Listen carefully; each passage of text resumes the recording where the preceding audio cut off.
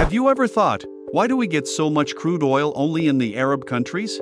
Before diving into this topic, we should know how petroleum is produced. Petrol and diesel are generally extracted from crude oil. Millions of years ago, the dead bodies of the creatures which lived on the earth were deposited into the soil. Due to the high pressure caused by the continuous formation of soil layers on top of the deposits, crude oil and charcoal are obtained. You may ask, at that time, the whole earth was inhabited by living beings, but why do we get so much crude oil only in the Middle East? Even though coal and crude oil are formed due to the deposit of soil on the dead remains of creatures lived on the earth, there is a difference between them. Coal is formed from the dead remains of plants lived on the land, while crude oil is formed from the dead remains of microorganisms, such as planktons and mosses which lived in the ocean. What? Does crude oil form in the ocean? If so, how petroleum is obtained in Middle Eastern countries which consist deserts in most of the land's surface? What if I say that all these desert areas were covered with ocean 100 million years ago? Can you believe that? But that's the truth. In ancient times, this ocean was known as Tethys.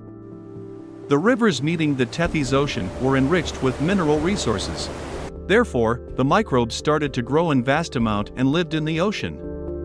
When the dead remains of these microbes started to deposit in the soil, the salt and soil layers too deposited on top of them continuously. Due to the high pressure caused by these deposits and the seawater above them, dead remains of those microbes were converted into liquid form of oil and gas. If so, how did the crude oil found in the land? The surface of our Earth is divided into several plates. The center of the Earth is in melted liquid form due to high temperature. Our continents are floating above this liquid only. Due to the rotation of the Earth, this liquid surface moves and hence it results in the continuous movement of the plates, which is approximately 1 to 13 centimeters per year. Although this speed is comparatively smaller than the size of the Earth, it can create a huge earthquake when two continents tend to collide at this speed. 50 million years ago, the Indian plate got collided with the Eurasian plate furiously, and it ended up forming the Himalayas mountains.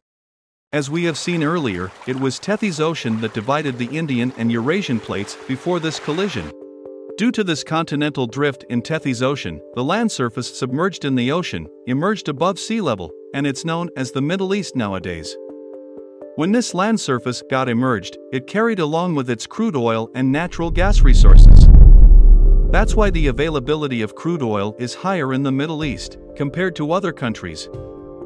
The 10 countries with the highest crude oil availability in the Middle East together make up a total of 5.1 million square kilometers of land, which is just 3.4% of the entire Earth. However, the region accounts for 48% of the world's total crude oil reserves and 38% of its natural gas reserves. In ancient times, there were several continental drifts and new lands formed as the result around the world, just like in the Tethys Ocean. But the emerged land surface was comparatively lower than the Middle East. Because of this reason, crude oil availability is higher in Middle Eastern countries, and a considerable amount in other countries. We are not very sure for how long these petroleum resources will be available on Earth, with the proliferating number of vehicles and depletion of petroleum resources.